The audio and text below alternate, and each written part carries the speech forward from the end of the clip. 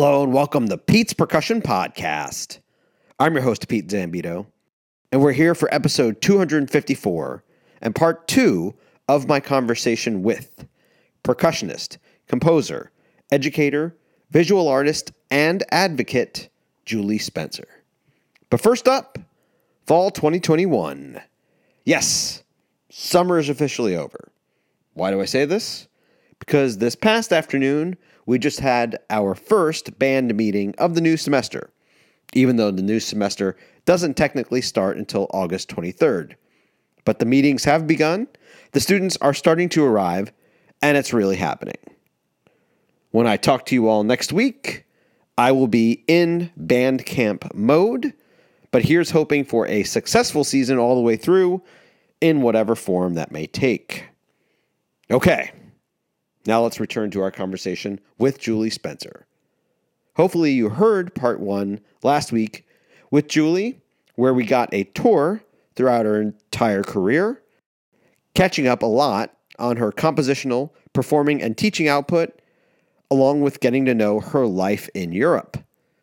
On part 2 this week, we get to the random ask questions portion of our show, which went on as a longer section and seemed to work on my end as a standalone episode. So here, we'll get to Julie discussing her passion for social causes, her experiences as a woman in her various disciplines, the importance of learning about culture through food, her favorite books, the game of tennis, and all of the things that impact her artistic life. So let's get to it. We recorded this interview over Zoom on July 25th, 2021, and it begins right now.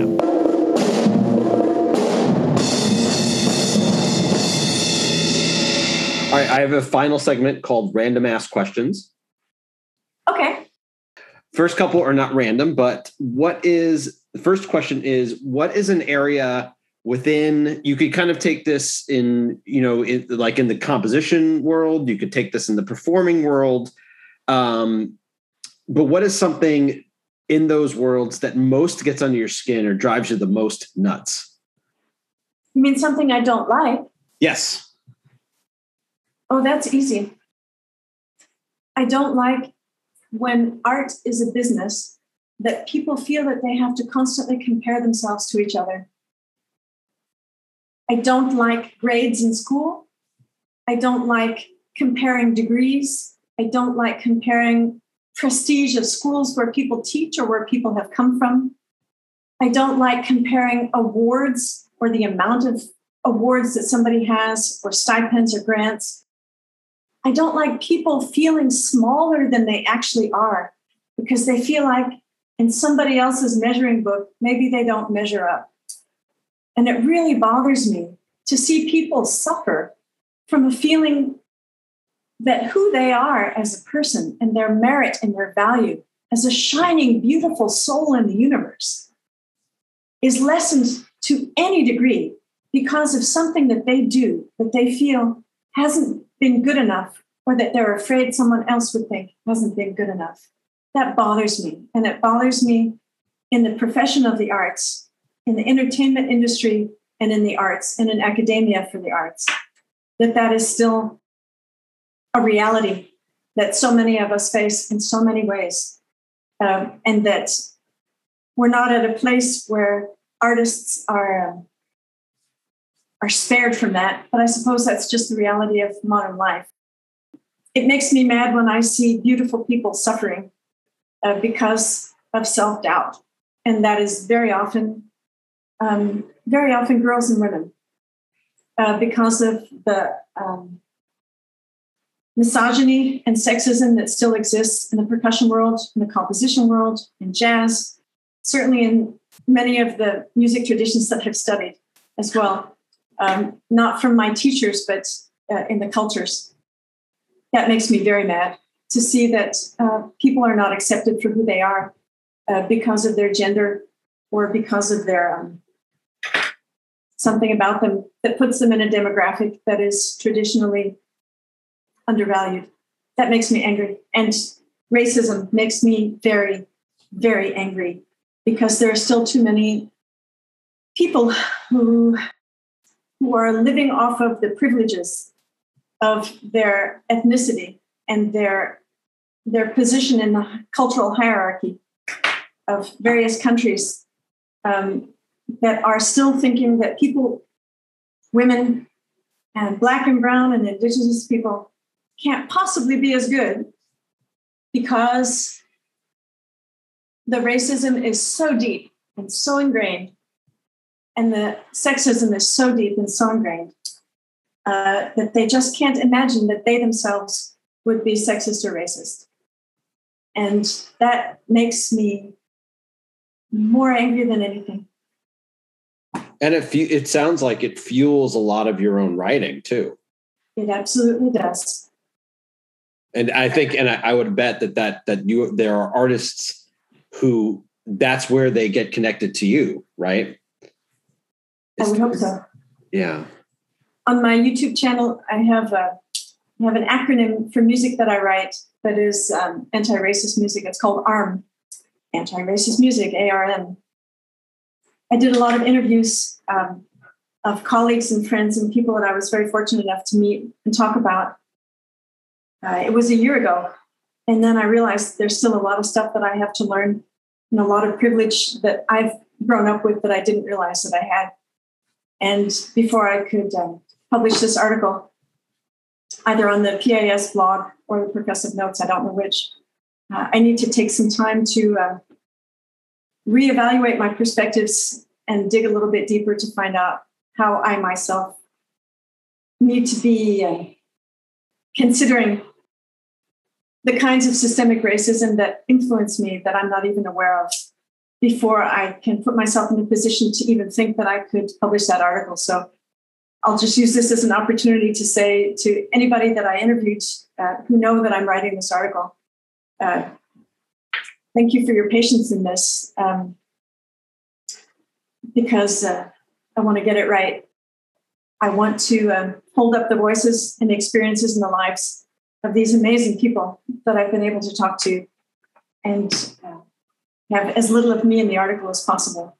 And I think one of the hardest things about realizing after the Me Too movement and after the Black Lives Matter movement really have taken hold in American culture anyway, one of the hardest things to realize for men and for privileged people in America, white people who don't understand that systemic racism is a huge part of American history and American life today, and the way that people suffer because of this. It's really important to just step back and be open to that. And I think the Percussive Arts Society is doing a pretty darn good job in starting conversations. I feel happy that maybe I can do something that will encourage that even more. And this has been a year of a lot of change and a lot of insight that I'm still in the middle of how to be a voice for things and still realize that I've got so much to learn. So it's another thing that I wanted to talk about that is important to me right now, is being able to not only be a voice for love in a general way as an artist, but in a very specific way in these climates, and coming out with my own stories in the Me Too movement publicly has been very helpful to me to be able to speak more openly and more directly as a feminist. And I just feel like there's so much to do. And most of it is just about, like you said, and have come back to several times in our conversation, being open to change, being open to new things, and being open to realize that there's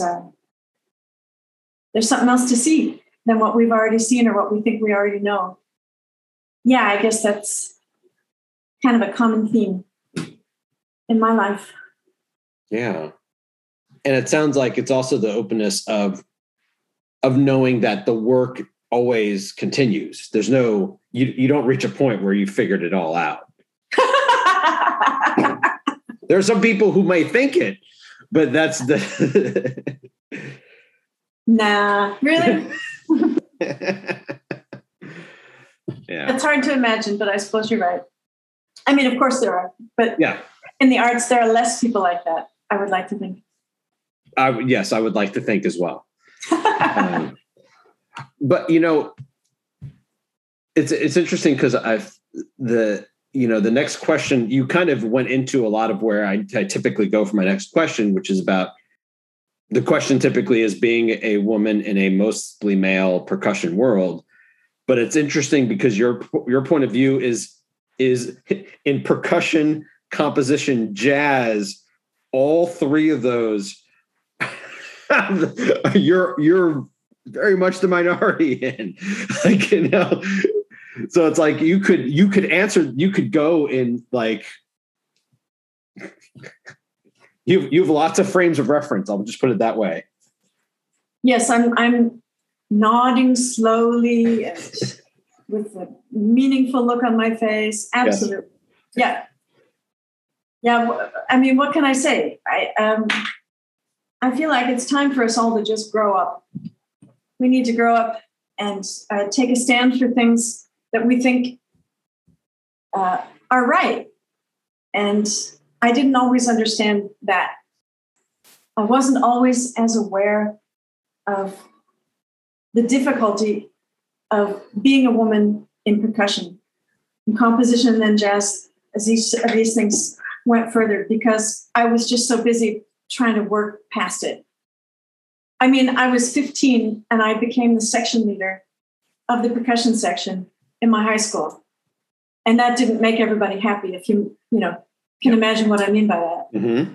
And so in my yearbook, when I go back and I read the yearbook years later, the guy who was the section leader and who was, captain of the tennis team, and he was the math teacher's son, and, he was a really cool dude. And he had started a band with me. This lowly freshman. It was amazing. He was such a cool guy. And he said, "Don't worry about so-and-so. You can take care of him." And it was like he was leaving. He was graduating. And he realized he was leaving me in the position that I was going to be the new section leader at 15 of all these big, upperclassmen guys who were really, really sexist. Yeah. Not all of them. Right. But it was pretty tricky navigating those waters. And so I always, from the beginning, I had to think of myself not in terms of, I had to think of every situation not gendered, because I couldn't get through it otherwise. And so that hampered me. Actually, I was invited to be on a panel discussing feminism in percussion, I don't know, like 35 years ago. And I declined because at that point, I couldn't bring myself to think about it because it was just too hard. And as I got a little bit older, I started realizing I can't keep my eyes closed. I need to be able to talk about stuff. And that means I have to face the difficulty. And for me, part of that was my experiences that I came out about in the Me Too movement and other things that I'll be writing about in the future as well. There are a lot of reasons why it's hard to talk about things. Ask a follow-up on something, which is that panel you were talking about from 35 years ago. Did you feel like you weren't sure what you could contribute, or that? Yes. Okay. Yes. And at that time, I just didn't see myself as a minority. I didn't want to see myself as a person who had to fight twice as hard to get anything. I didn't want to think of myself like that, because when I thought of myself that way, it just made it even harder. And I was so focused on trying to put that out of my mind. Josh Jones, a timpanist in Kansas, he said in the first panel that the diversity committee had of PIS, he said, he had to work 10 times harder, and he had to work 10 times harder to just put it out of his mind and to do the thing that he wanted to do. And man, I just started crying during that, watching that panel, because I felt like that's what I had to do. I know a little bit what he was talking about. And I feel like being in touch with things that are hard in our life makes it easier, like I said earlier, to have more empathy when other people go through things that are hard in their lives. And it's also easier to identify the boundaries that we have to put up around ourselves just to keep sane and to get through things. Because if you deal with all of the reality of what makes something difficult at the same time, sometimes you can't find the strength to just do that thing that you're trying to do. Yeah, that's well said. I was at that panel too. I know. I mean, I remember him. He's not the only person who's made that similar comment, but I can see, but I can completely see the ways that so many people would connect that weren't young Black artists either. that connected completely to that sentiment. Yeah. Absolutely. More questions. These will get considerably less serious, but we can stay serious. Wherever you want to go. Whatever you want, Pete. This is your time, and I'm having fun. Okay, good. First question is: has anyone ever nailed an impression of you, and if so, how'd they do it? An impression of me. Yeah. That would probably have to be John Singer. He's always been very quick to be able to satirize my sweet positivity, which sometimes just drives him over the edge because he's so satirical. And I have to say that over the years, I've come a little bit. I've been able to laugh at myself a lot more because of John, and of course, having kids. When your own kids satirize you, it's just it's the best. But yeah, so satirizing me for just being too nice sometimes, and some people have kind of kidded me a little bit that I used to not want to use swear words or stuff but I mean, I've definitely had my wild years. So I think I just met John after those years had ended.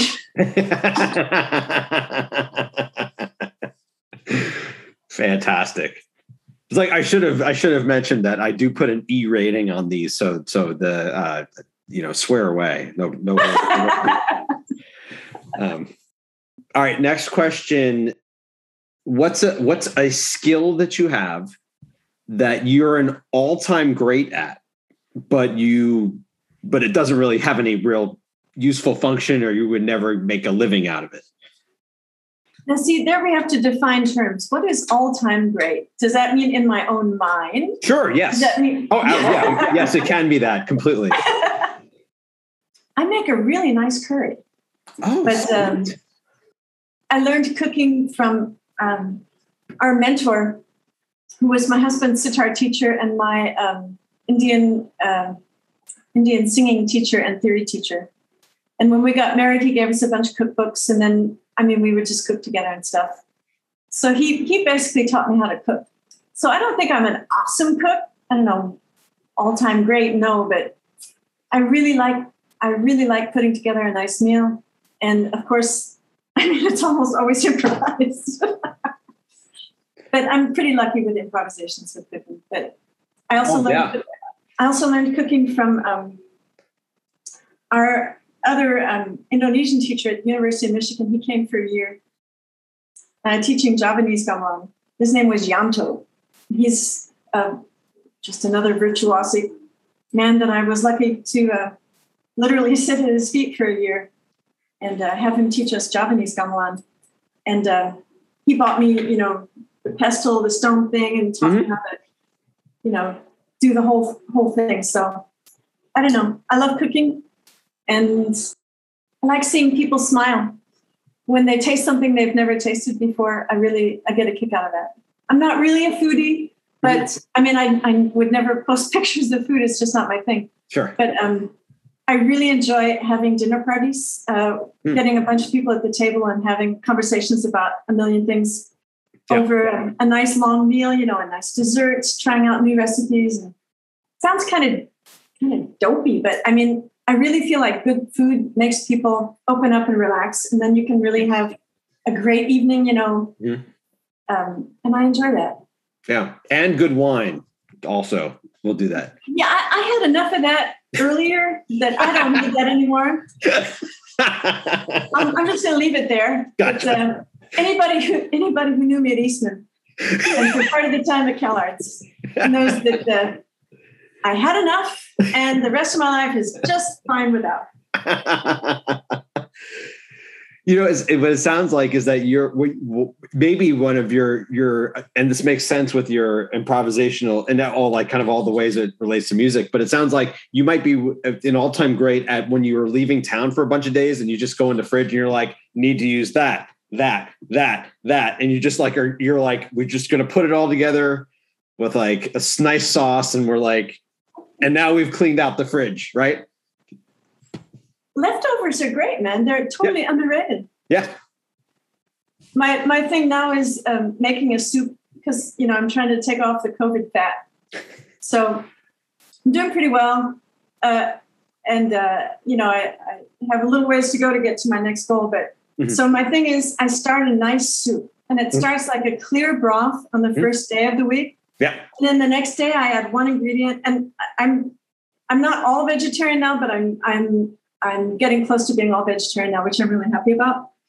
And thanks to, anyway. So then you add, so the point is the soup stays good all week because it doesn't have meat in it. It doesn't have any meat products. And I really love changing recipes. So, a good pot of soup can go for 5 days and it's a different soup every day if you're creative. And I like that. I like things changing color. And yeah. Yeah.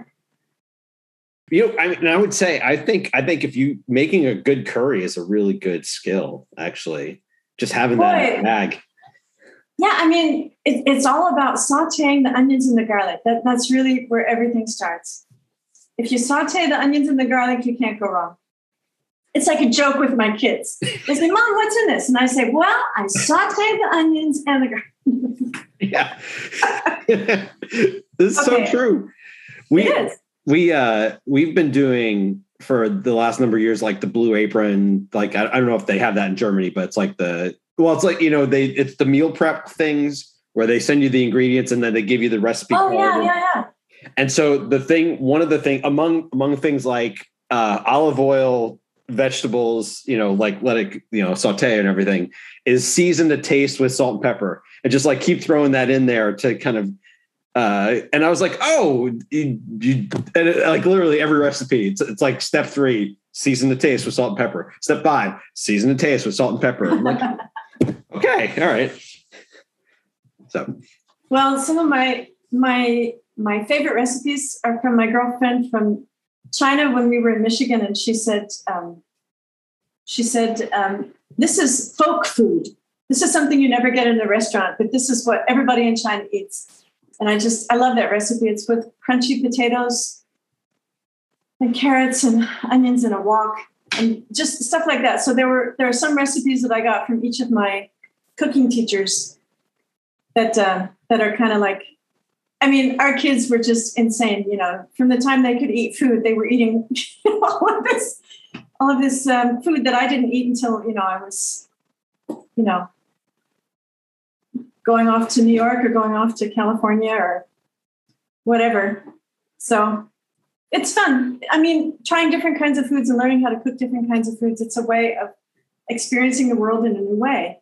And that's really, really important because you can't really understand how a person from another culture feels until you've eaten the food. That's like the tiny first beginning. And I remember Johnny Lee Lane telling me about his mom's sweet potato pie, and so it made me want to learn how to cook things with sweet potatoes. And my mom cooked with sweet potatoes, and I don't know how to explain it, but there's just something really special about meeting people, having your teachers teach you also how to cook. It was a big part of me feeling like, well, it was a big part of the immersion of all of the music that I studied. Our Alfred Letzetko came over for Thanksgiving one year in LA. My Ghanaian teacher. And he told me I was the first woman that he ever taught a chimawu, the lead drum. And he'd been teaching at CalArts for a long time. And I really felt the honor of that I was the first woman that he said he had decided he was going to teach me the chimawu. So anyway, he came over for Thanksgiving. And that Thanksgiving we had peanut butter turkey. Because in Ghana, that's a thing. You mix peanuts and turkey in this, this sauce. And I don't know, I always felt like I understood him a little bit better after he cooked dinner for us, And that's another thing that's in my repertoire. That sounds really good. I've never had that. Oh, it's awesome. Yeah. It's really awesome. It's like the food from Morocco, these tangine, and this like what we would call a casserole. And the first time that I had that, it's apricots and meat. Mm-hmm. And I had never had, for us, for Thanksgiving, we have cranberries and turkey and stuff. Right. So it's not like fruit and meat is such a weird thing. It's just every culture has its own combination of different kinds of fruit and meat. Mm-hmm. Yeah, that's awesome. All right, next question, kind of related, is because you've been and have lived in so many places, where is somewhere that you have not been to that you still really want to get to? Mm-hmm. Wow, that's a really hard question. I would really like to see the Arctic Circle before we lose all the glaciers and before we lose the polar bears. And I don't know when that's going to happen, but certainly in pandemic times, getting on a big cruise ship is not something, I can't afford it anyway, but I would just really like to see glaciers before we lose them. So that's the first thing that comes to mind. Obviously to visit the places, with some of my teachers in their countries, obviously, but there are so many places I wouldn't know where to start, man. Sure. I'd like to go to Havana and study, Cuban drumming, when Aldo Matza takes Cosa there, for one of his things. I'd love to go to Brazil and stay with some of our friends in Bahia and, get into the samba there. I would love to, it's usually about music, the music that I'd like to do. I'd love to go to Indonesia and visit some of our former teachers, and obviously, Ghana. But, just as a place, apart from any music or apart from any intellectual or academic or personal connection, I would like to see the glaciers and the polar bears before they're gone. Yeah, same. All right, just change of pace, what is a favorite book? Favorite book? Yeah. Oh, okay. I don't really deal very much with favorites, so I'll just give a list. Oh, sure. Anything by Simone de Beauvoir. Mm-hmm. Any poem by Emily Dickinson. Any book by Malcolm Gladwell, although I tend to still consider Outliers my favorite. I think that might be my favorite also. Yep. Yeah. It's the broadest. It's the broadest, and it's the most about what he's about. And everything else is a little bit more specific, But that one is just like everything and the kitchen sink. Yeah. It feels like it's also, I was just sitting there, I'm like, and Julie Spencer's an outlier too. I feel like I was going to into my head of it just fits in. Yeah. Anyway. Yeah. So I think that was the first book of his that we read. And then I got the whole family to read everything. And it was a huge change in my life. Carol Dweck, Mindset. Oh yeah. Another life-changing thing. Yeah. Recently, Ian Robertson, neuroscientist who wrote a book that his publishers, I'm convinced, chose the title for, called Stress Test. And his research with, you have to read it. Stress Test. And it's about research that's just literally less than 3 or 4 years old, talking about how the brain works in ways that people just don't realize yet. Apart from the fact that we grow new neural cells. And anyway, it's absolutely mind-blowing. Stress Test. Mark Goulston, fascinating guy, another psychologist. Just Listen. He talks a lot about amygdala hijack and talks a lot about things to improve communication, but also about how to handle high sensitivity issues within yourself and with other people. Harari, Sapiens, that's a good starting place, the history of humanity and the way that our evolution, affects societies today. Lincoln Diaries, Abraham Lincoln, talking about, coming up from nothing. And, another autodidactic, awesome guy. And I never pronounce the name, so I'm embarrassed to say it, but a book called Americana or anything. Oh, I know it too much. YouTube. Yeah, those are some starting places. Anything about high sensitivity, the inner game of tennis, the original inner game. Mm-hmm. Zen and the Art of Motorcycle Maintenance. The Gospel of John, really. I mean, that's like a big one. My daughter wrote stories, family stories, when she went off to college. And she gave it to the family as a present before she left. She had it printed and bound and everything. And it was her stories, just of family things. And that's awesome. Yeah. And my mom's book about my dad, and my mom's book about my grandmother and my that part of my family. My uncle's book about, well, anyway, I love books. Yeah. One of the guys who interviewed us for a newspaper here in Germany, he came into the living room and he said, "Yeah, this is a library here, folks." It was funny. And he said, "But I've never seen such a big collection of children's books." When the kids were little, there are just so many cool books to read, and you can learn so much from kids' books. I mean, Winnie the Pooh, come on. Winnie the Pooh. It's like, my philosophy of life comes from A.A. Milne. So yeah, Winnie the Pooh's a big one. Awesome. Well, you mentioned tennis. So now I very important question, which is Federer or Nadal? Wow. I like Federer for the same reason I loved Steffi Graf. There's an ability, and I mean, Boris as well, the ability to shut off the emotional judgment of any mistake that you may have just made. And the ability to be forward thinking and to get to a higher level when you're under stress. For me, I mean, but who doesn't love Nadal? Come on. The guy is like, he leaves it all out there on the court. He does. Yeah. So, I mean, part of me is like, there was this joke, because when I was 5, I wanted to marry Spock. So I watched Star Trek, the original Star Trek, when it first came out, and I was 5. Yeah. Okay, by then I was 7. Okay, I was 7. But I went so I was in second grade, and I went to second grade, and I said, I'm going to marry Spock. And so I invited my friends to the wedding, and I was going to marry Spock. And so the joke is, I married a German. I mean, and who is closest to the character of Spock except Germans? Maybe the Swiss or the Austrians, but it's very funny. So that's kind of the joke in the family, because my husband, his joke is, who needs emotions? You just have to do your work.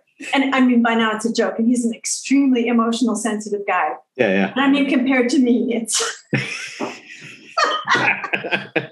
So the joke is, I did marry Spock. I got you. You did it. So, you did it. So there's just like this dichotomy within myself. I gravitate toward the logical and the reasonable. I mean, I wanted to be a scientist. And I mean, there are buku scientists in my family, physicists, biologists, chemists, whatever, engineers. So, but there's this part of me that's like the actual me. And that's the me that I have to fight to keep the emotions, in their place, so that, you don't cry at every, animal movie, and, you can get through, a sad story and still maintain your composure in public, these kinds of things. But so, yeah, it's always, for me, it's always trying to strike the balance between reason and passion. So, yeah, Nadal, Federer, it's like the classic question you just throw at me there. Come on. Yeah. Well, I always say the correct answer is Federer, but that's my opinion. But, here's the thing. I agree. I'll tell you a story. I've said this a number of times on the show, but I feel like you're perfect audience for this, which is that a number of years ago, my wife and I did get to go to Wimbledon, and we got to see one after the other, Federer and then Nadal warm up. And Federer was like, I grew, my background was with Court McLaren and UCG, and the kind of his common elements approach, which is all about comfort and playing relaxed and all that stuff. And I was like, that was actually Federer. Federer was pulling off these ridiculous drop shots, like 5 in a row, backhand drop shots from behind the baseline and just like placing it right over the net. Yeah. And it was just like easy. Like he was barely doing anything. Nadal gets up there, and Nadal is, as you can imagine, hitting lasers, and you can like hear the wind, like, you know, and it just like, and it was just, what a stark difference from these two champions of them going about this. It was amazing. So. It's interesting you say that, Pete, because in my playing, when I was deciding as a teenager what style I would have as a soloist, I was looking at Lee, who really enjoys letting people know that something is difficult, which is cool. Yeah. And I was looking at Gordon, who really enjoys making people think that what he's doing is easy, even though it's really, really hard. Yeah. And so when I was 15, I decided I wanted to go for making things look easy, because I felt more comfortable watching someone who I felt was more relaxed when they played. Yeah. And that was part of one of the main ingredients to me developing the Spencer technique, the horizontal technique, all the stuff that I got into, was the idea of relaxing the muscles as much as possible. Because, and this is how I formulated it at the 1986 PASIC in Washington, D.C. And when John Wyer of Nexus came up and introduced himself to me, I said the sentence, "A relaxed muscle is easier to control than a tight muscle." And John Wyer came up and said that it was like a tabula rasa moment for him, that that's something that he knew intuitively and that that's what he did. You know, John was this really tall, lanky guy. Just, you know, he looked like wind when he would walk, you know, he just effortless. His gait was effortless. Yeah. You could tell how he would play by the way that he walked, you know. And he said, yeah, that's absolutely it. And that was an affirmation for me when I was, how old was I? I was 24. And when John Wyer said that to me, I realized, yes, I'm going to keep going for this, because that's exactly what I think it is. And that effortlessness, part of being able to have that kind of effortlessness is to be able to control your nerves, to be able to control your judgment, to turn off the words, and to be able to let the unconscious really do what you've trained it to do, which is to take over instead of being in control consciously with a verbal track going on all the time. And that's what a lot of people have described as being able to watch yourself from above when you're playing. Certainly in improvisations. And there's a funny story of a lady that transcribed one of John Coltrane's solos. And I was fortunate, one of the guys I was in school with at CalArts was John Coltrane's son, Robbie, and we were in a band together. And this lady in LA transcribed one of his dad's solos and went to him and showed it to him. And she said, she was one of the great studio pianists of the time. She said, "Mr. Coltrane, I'd like you to take a look at this." And he looked at it and he said, "Why did you write this? Nobody can play this."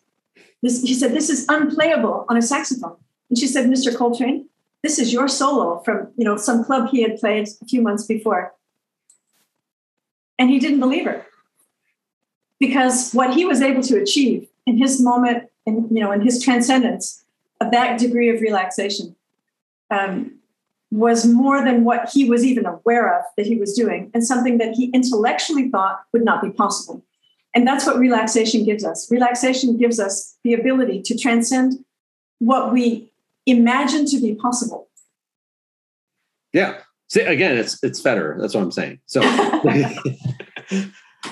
that's the, part of it is that I feel like, because you see this with certain players, and I'm thinking music, sport, like all this stuff, where the work has been done to such a degree, and the reps have been done to such a degree that when they're in that space, and they're pulling off, and it's like, it's always, what's always annoying is when the people, they get the interview, like, what were you thinking? And it's just like, they weren't, like, there's no thinking. The thinking's done.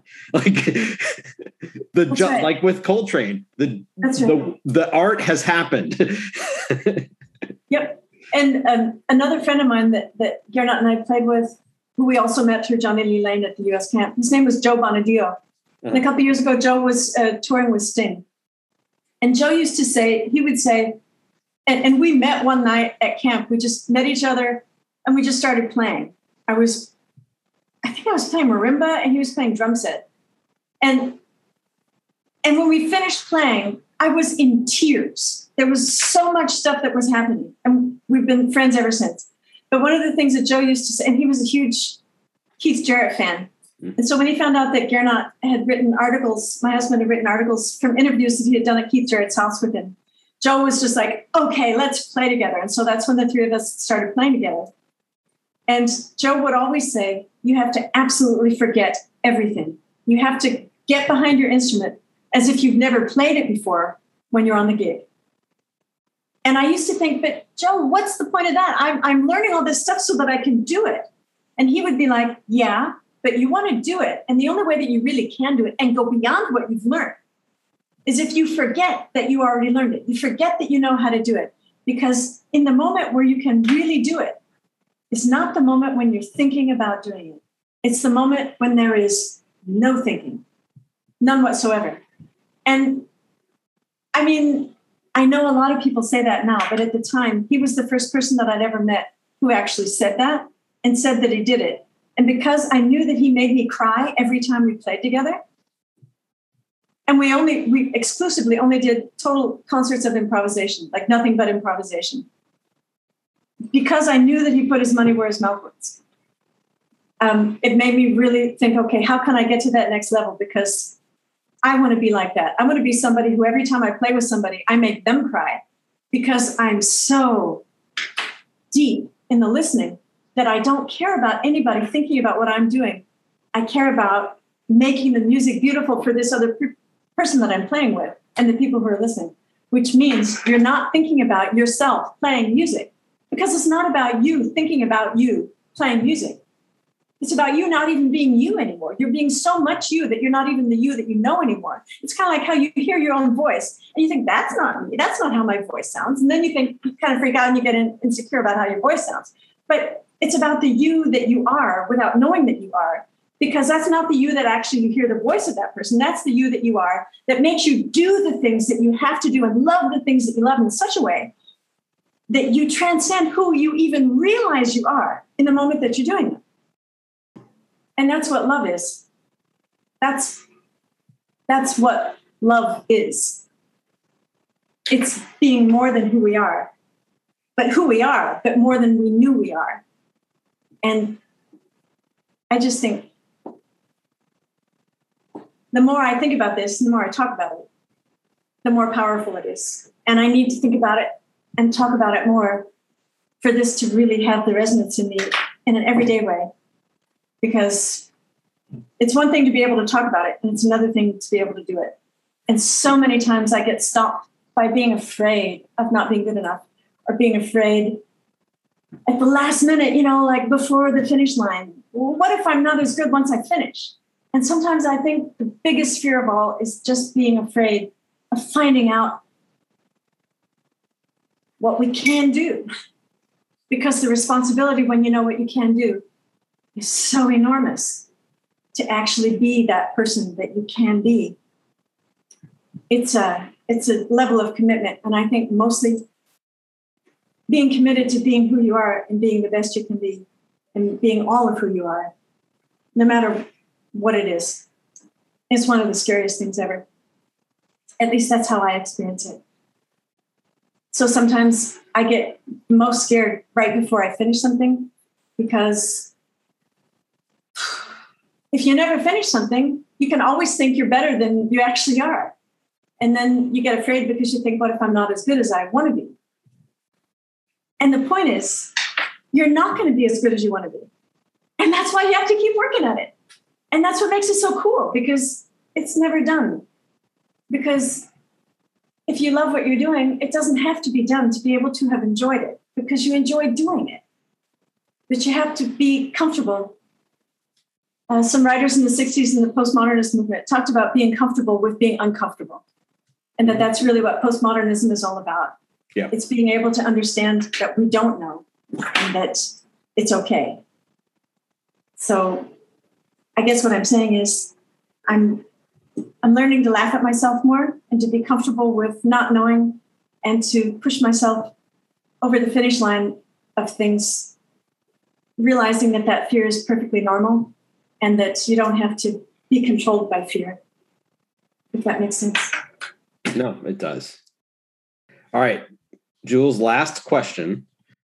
What one piece of art, any media, whether music, movies, books, podcasts, YouTube clips, theater, visual art, poetry, whatever, one piece of art that has impacted you the most recently? Wow, that's another good question. You've got lots of good questions, Pete. Oh, thanks. Well, again, it's kind of like that favorite question. Oh, God. Something else. It's like you're asking the same question, but you couched it with a slightly different description. I do not know how to answer it. But what I can say is this. I can say that the clouds today were really beautiful over the mountain. And the roses from my garden that I put in the vase in the kitchen above the sink. At about 4:00, the light was coming through and they just looked like they glowed. I mean, they looked like they were glowing. And my daughter's hug after my concert 3 days ago, because she saw that I had tears in my eyes during the concert, and she came up to me in intermission and just gave me a big hug. That's art. And my son's smile when I told him that I really liked his new piece. And my cat was lying on a chair in just a particular kind of way today. And that's art because she was really happy and relaxed. Yeah. And I saw a new artist, and I can't remember her name, and I feel stupid. But it's this amazing artist who draws polka dots and dots and stuff. She's in Japan. And she really affected me strongly. And I saw her book again in the library the other day, in the bookstore the other day, because she was so open and free and amazing. And I draw a lot of dots and circles. That's art. A song that I just wrote today with my son, with my daughter improvising, that really, really moved me. And this will sound stupid, but one of the paintings that I did for this new show, I keep thinking about it because I didn't know that I could paint something like that. And so I keep looking at it in my mind because I keep wondering, where did that come from? And it was the first time that I've ever done anything in that particular way with that variation. And it's the piece, when people come and look at the show, everybody is talking about this piece. And a lot of people say, oh, I wish I could buy it, but it's too big, or it wouldn't fit in this place, or whatever. But it's the piece that more people have talked about than anything else. And it's the piece that I keep coming back to in my mind because I felt like it was a picture of something within me that I didn't know was there until it came out on the canvas. And when I finished it, I thought it was wrong. I thought I had made a mistake. And my husband said no, and my son said no, and my daughter said no. They said, it's perfect. But it was so different than anything I had done. I felt like I had missed something, that it wasn't how it was supposed to be. And it was exactly what it was supposed to be. And I was so surprised to get all the response that I've gotten from it. I keep looking at it in my mind and thinking, there's some part of me that knew this was what it was supposed to be before I knew that it's what it was supposed to be. And that's why I keep coming back to it, and it keeps inspiring me, because it's inspiring me to say no to myself when I think that something is wrong, and to say, wait a minute, maybe this is exactly what it's supposed to be. And it's affecting everything. This canvas is affecting how I'm thinking about everything I'm doing right now. So I guess that's being inspired by something that's art that came from me. So I don't want it to sound like it's, egotistical or something. It's just, it was a piece that surprised me so much. I'm thinking about it a lot because I want to be that brave all the time. I want to be that brave to say, yeah, I'm going for this, even though I think that's not right. And I'm going to see what it looks like when it's done. And maybe I'm going to have another one of those canvases that just, it moves me in a way that I didn't think I could be moved. Okay, so that's stuff that's inspiring me now, that's art and nature and emotion and visual and sound. I'll take it. I love talking to you, Pete. Thank you. Have fun editing. Oh.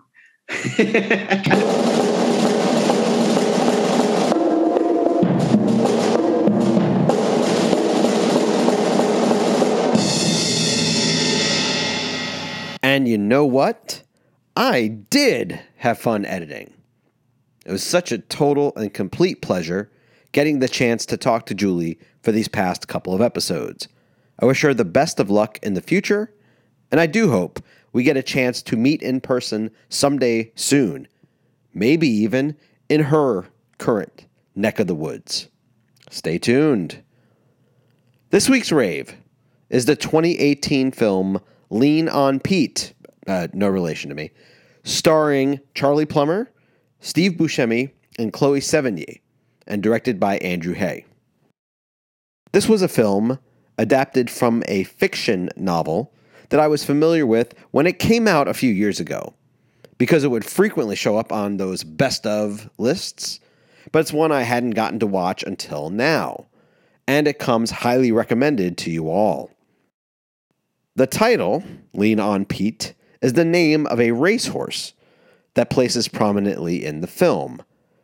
The horse becomes the focus of the main character, Charlie, played by Charlie Plummer, a teenager in a poor family who starts working in the stable with Lean on Pete, who is owned by Del, and that is Steve Buscemi's character. Chloe Sevigny plays a local jockey who knows Del and gets to know Charlie. Now, this isn't much of a plot line, I can tell you, but I can say that this is definitely not an uplifting boy and his horse story. Suffice it to say, Charlie's already challenging life gets in turn even more so, as his already small family tragically becomes smaller, and he's simply looking for somewhere to belong and someone to belong to.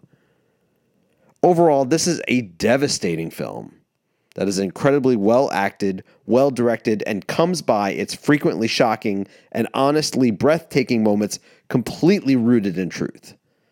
The lead performance by Charlie Plummer, an actor with very few overall acting credits even to this day, is outstanding.